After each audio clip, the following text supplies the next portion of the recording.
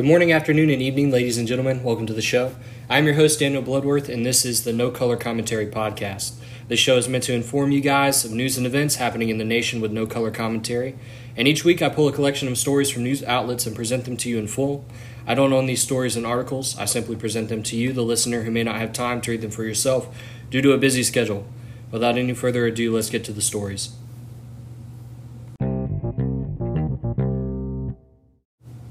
Today's first story is from ABC News, written by Hannah Demise, Alina Kim, and Miles Cohen. Latest primaries force Dems into painful matchups and decide DeSantis' opponents. Democrats are trying to keep control of a House remade by the once-a-decade redistricting process. Tuesday will offer perhaps the most visible display of the impact that post-census redistricting has had, especially on their party and the chances of maintaining a mere 5-seat majority. Democrats initially saw New York State as an opportunity to wipe out GOP gains elsewhere in the country, but the court said that they went too far, ruling their maps were unconstitutional and demanding the districts be redrawn.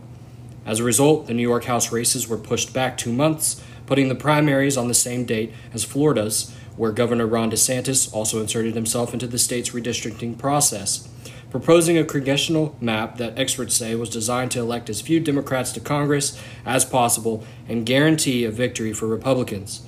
Florida's redistricting had legal drama of its own.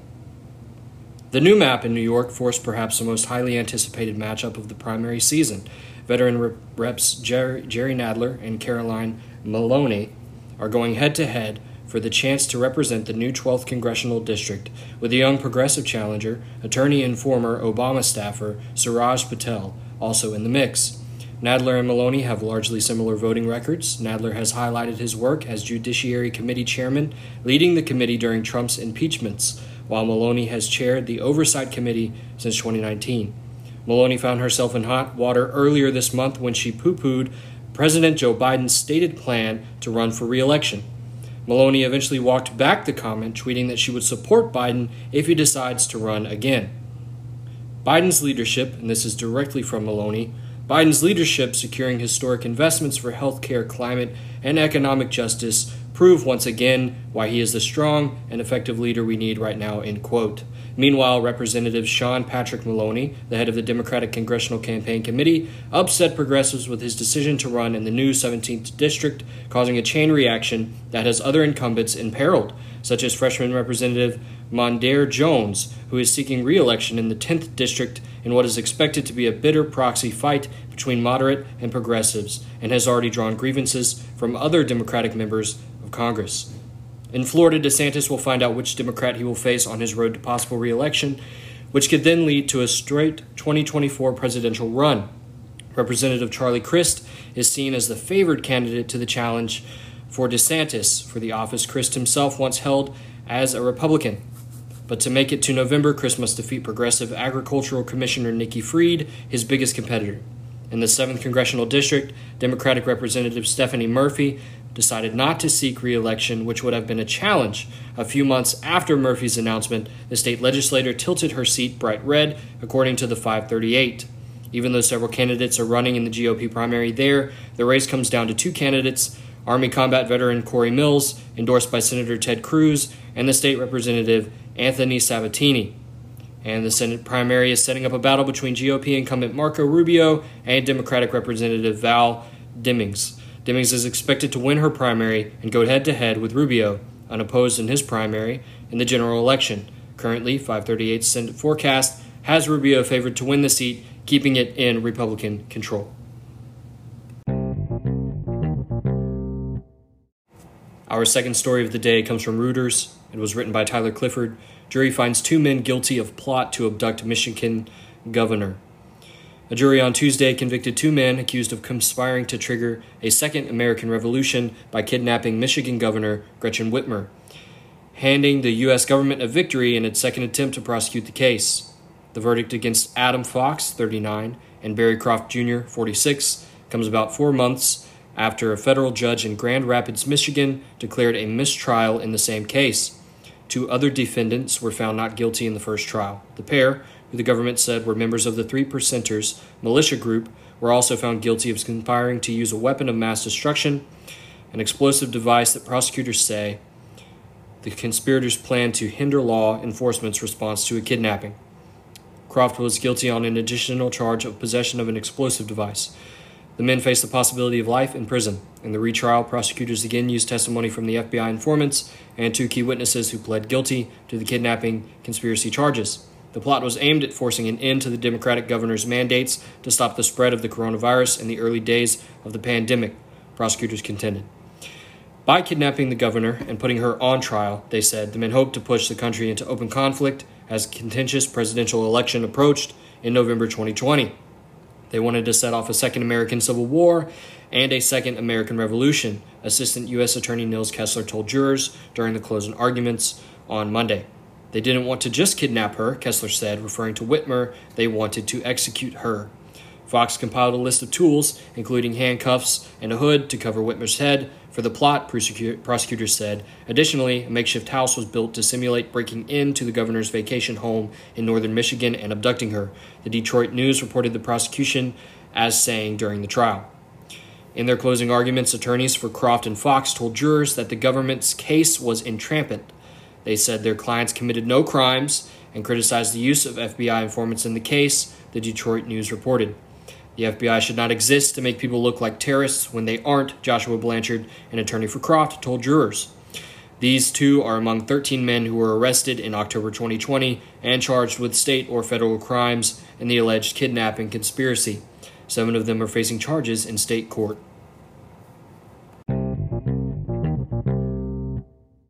Moving on from there, we have another story. This one was by The Hill, written by Julia Mueller. U.S. urging citizens to leave Ukraine ahead of holiday. The United States Embassy in Ukraine on Tuesday urged U.S. citizens to leave the country, citing intelligence that Russia is ramping up its aggression. The Department of State has information that Russia is stepping up efforts to launch strikes against Ukraine's civilian infrastructure and government facilities in the coming days. The U.S. Embassy urges U.S. citizens to depart Ukraine, now using privately available ground transportation options if it is safe to do so, the embassy wrote in an alert. The security situation throughout Ukraine is highly volatile, and conditions may deteriorate without warning. U.S. citizens should remain vigilant and take appropriate steps to increase their security awareness. Nearly 6 months into the Ukraine conflict, with no end in sight, concerns of violence have been heightened ahead of Ukraine's Independence Day. Ukrainian President Volodymyr Zelensky has warned of potential Russian escalation ahead of the August 24th celebration. We should be aware that this week, Russia may try to do something particularly nasty, something particularly cruel, Zelensky said in a recent address. The concerns also come in the wake of reports that Russian commentator Daria Dugina, the daughter of a prominent nationalist philosopher, was killed outside Moscow over the weekend. Russia has accused Ukraine of planting the car bomb that killed Dugina, though Ukraine has denied any involvement. Dear Ukrainians, especially these days when we celebrate the day of our flag and the day of our independence, if you are somewhere abroad, please remind about Ukraine there. Be there with the Ukrainian flag and spread the truth about the crimes of the occupiers, Zelensky said Monday.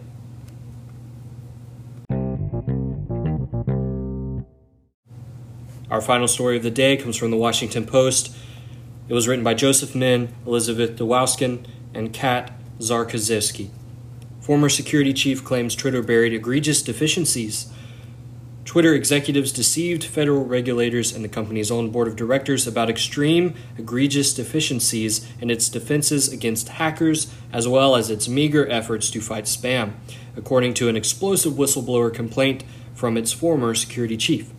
The complaint from a former head of security, Peter Zatkow, a widely admired hacker known as Mudge, depicts Twitter as a chaotic and rudderless company beset by infighting, unable to properly protect its 238 million daily users, including government agencies, heads of state, and other influential public figures. Among the most serious accusations in the complaint, a copy of which was obtained by the Washington Post, is that Twitter violated the terms of an 11-year-old settlement with the Federal Trade Commission by falsely claiming that it had a solid security plan. Zatkow's complaint alleges he had warned colleagues that half the company's servers were running out of date and vulnerable software, and that executives withheld dire facts about the number of breaches and lack of protection for user data, instead presenting directors with rosy charts measuring unimportant changes. The complaint, filed last month with the Securities and Exchange Commission and the Department of Justice, as well as the FTC, says thousands of employees still had wide-ranging and poorly tracked internal access to core company software, a situation that for years had led to embarrassing hacks, including the commandeering of accounts held by such high-profile users as Elon Musk and former Presidents Barack Obama and Donald Trump. In addition, the whistleblower documents allegedly that the company prioritized user growth over reducing spam. Though unwanted content made the user experience worse, executives stood to win an individual bonus of as much as $10 million tied to increases in daily users, the complaint asserts, and nothing explicitly for cutting spam. Chief Executive Parag Agrawal was lying when he tweeted in May that the company was, quote, strongly incentivized to detect and remove as much spam as we possibly can, end quote, the complaint alleges. In an interview with The Post, Zatkow described his decision to go public as an extension of his previous work exposing flaws in the specific pieces of software and broader systemic failings in cybersecurity. He was hired at Twitter by former CEO Jack Dorsey in the late 2020 after a major hack of the company's systems. I felt ethically bound. This is not a light step to take, said Zatko, who was fired by Agrawal in January. He declined to discuss what happened at Twitter except to stand by the formal complaint. Under SEC whistleblower rules, he is entitled to legal protection against retaliation as well as potential monetary rewards. A redacted version of the 84-page filing went to congressional committees. The Post obtained a copy of the disclosure from a senior Democratic aide on Capitol Hill. Zatkow is represented by the nonprofit law firm Whistleblower Aid. The FTC is reviewing the allegations, according to two people familiar with the preliminary inquiry. The Post interviewed more than a dozen current and former employees for this story, many of whom spoke on the condition and anonymity to discuss sensitive information. Security and privacy have long been top company-wide priorities at Twitter, said Twitter spokeswoman Rebecca Hahn. She said that Zatkow's alleged allegations appear to be riddled with inaccuracies and that Zatkow, quote, now appears to be unopportunistically seeking to inflict harm on Twitter, its customers, and its shareholders. Hahn said that Twitter fired Zatkow after 15 months for poor performance and leadership. Hahn added that Twitter has tightened up security extensively since 2020, that its security practices are within industry standards, and that it has specific rules about who can access company systems. Regarding the allegations about spam and bots, Hahn said Twitter removes more than 1 million spam accounts every day, adding up to more than 300 million per year. Twitter pointed to its proxy statements, noting that growing daily users is the smallest of the three factors for earning cash bonuses, along with growing revenue and another financial goal. Hahn said that Twitter fully stands by its SEC filings and approach to fighting spam. A person familiar with Zatkow's tenure said the company investigated Zatkow's security claims during his time there and concluded there were sensationalistic and without merit. 4 people familiar with Twitter's efforts to fight spam said the company deploys extensive manual and automated tools to both measure the extent of spam across the service and reduce it. The SEC, DOJ, and FTC declined to comment. The complaint has potential implications for Twitter's legal battle with Musk, who is trying to get out of a $44 billion contract to buy the social media platform. The deal includes a pledge by Twitter that its shareholder filings are accurate, but Musk contends that Twitter has drastically underestimated the number of bots on its platform, a violation that should allow him to walk away without penalty. The dispute is set to go to trial in Delaware Chainsey Court in October. Overall, Zatkow wrote in a February analysis for the company attached as an exhibit to the SEC complaint, quote, Twitter is grossly negligent in several areas of information security. If these problems are not corrected, regulators, media, and users of the platform will be shocked when they inevitably learn about Twitter's severe lack of security basics, end quote. Zatkow's complaint says strong security should have been much more important to Twitter, which holds vast amounts of sensitive personal data about its users. Twitter has the email addresses and phone numbers of many public figures, as well as dissidents who communicate over the service at great personal risk. This month, an ex-Twitter employee was convicted of using his position at the company to spy on Saudi dissidents and government critics, passing their information to a close aside of Crown Prince Mohammed bin Salman in exchange for cash and gifts. Zatkow's complaint says that he believed the Indian government had forced Twitter to put one of its agents on the payroll with access to user data at the time of intense protests in the country. The complaint said supporting information for that claim has gone to the National Security Division of the Justice Department and the Senate Select Committee on Intelligence. Another person familiar with the matter agreed that the employee was probably an agent. Senate Intelligence Committee spokeswoman Rachel Cohen said the committee is trying to set up a meeting with Zatkow to discuss the complaint in detail. Quote, take a tech platform that collects massive amounts of user data, combine it with what appears to be an incredibly weak security infrastructure, and infuse it with foreign state actors with an agenda, and you've got a recipe for disaster, end quote. Charles E. Grassley, representative from Iowa, the top Republican on the Senate Judiciary Committee, said in a statement. His office has had discussions with Zatkow about the allegations. Quote, the claims I've received from Twitter whistleblower raise serious national security concerns as well as privacy issues, and they must be investigated further, end quote. Many government leaders and other trusted voices use Twitter to spread important messages quickly, so a hijacked account could drive panic or violence. In 2013, a captured Associated Press falsely tweeted about explosions at the White House, sending the Dow Jones Industrial Average briefly plunging more than 140 points. After a teenager managed to hijack the verified accounts of Obama, then candidate Joe Biden, Musk, and others in 2020, Twitter's chief executive at the time, Jack Dorsey, asked Zatkow to join him, saying that he could help the world by fixing Twitter's security and improving the public conversation, Zatkow asserts in the complaint. Like many in technology, Dorsey had admired the hacker's history as a trailblazer, according to the three people familiar with his remarks on the matter. He did not respond to requests for comment. In 1998, Zatkow had testified to Congress that the internet was so fragile that he and others could take it down with a half hour of concentrated effort. He later then served as the head of cyber grants and the Defense Advanced Research Projects Agency. The Pentagon Innovation Unit had backed the internet's invention. But at Twitter, Zatkow encountered problems more widespread than he realized and leadership that didn't act on his concerns, according to the complaint. Twitter's difficulties with weak security stretches back more than a decade before Zatkow's arrival at the company in November 2020. In a pair of 2009 incidents, hackers gained administrative control of the social network, allowing them to reset passwords and access user data. In the first, beginning around January of that year, hackers sent tweets from the accounts of high-profile users, including Fox News and Obama. Several months later, a hacker was able to guess an employee's administrative password after gaining access to similar passwords in their personal email account. That hacker was able to reset at least one user's password and obtain private information about any Twitter user. The FTC investigated and sued Twitter in a case that led to one of the first big privacy consent orders with a tech company. In a 2011 settlement, Twitter agreed to implement, monitor, and adjust security safeguards to protect users. Yet, Twitter continued to suffer high-profile hacks and security violations, including in 2018 when a contract worker briefly took over Trump's account, and in the 2020 hack in which a Florida teen tricked Twitter employees and won access to verified accounts. Twitter then said it put additional safeguards into place.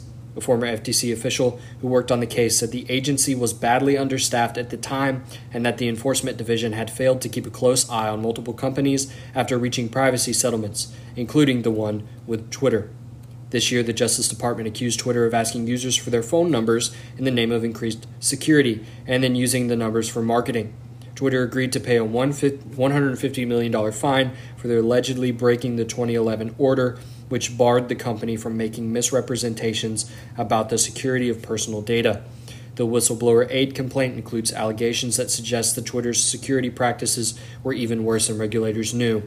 After Zatkow joined the company, he found it hard and made little progress. He found it had made little progress since the 2011 settlement, the complaint says. The complaint alleges that he was able to reduce the backlog of safety cases, including harassment and threats, from 1 million to 200,000, add staff, and push to measure results.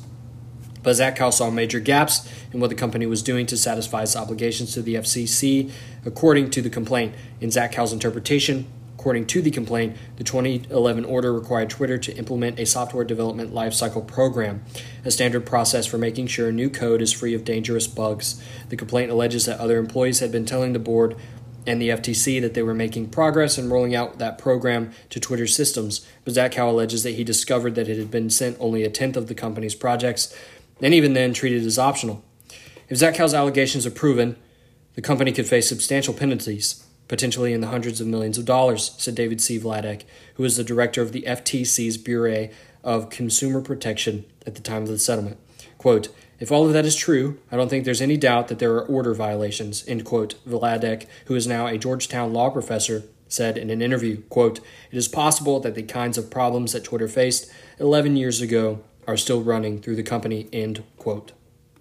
Thank you for listening to the show. I hope you enjoyed it. I'll be back here next week with another one, and I hope to see you then. Thank you.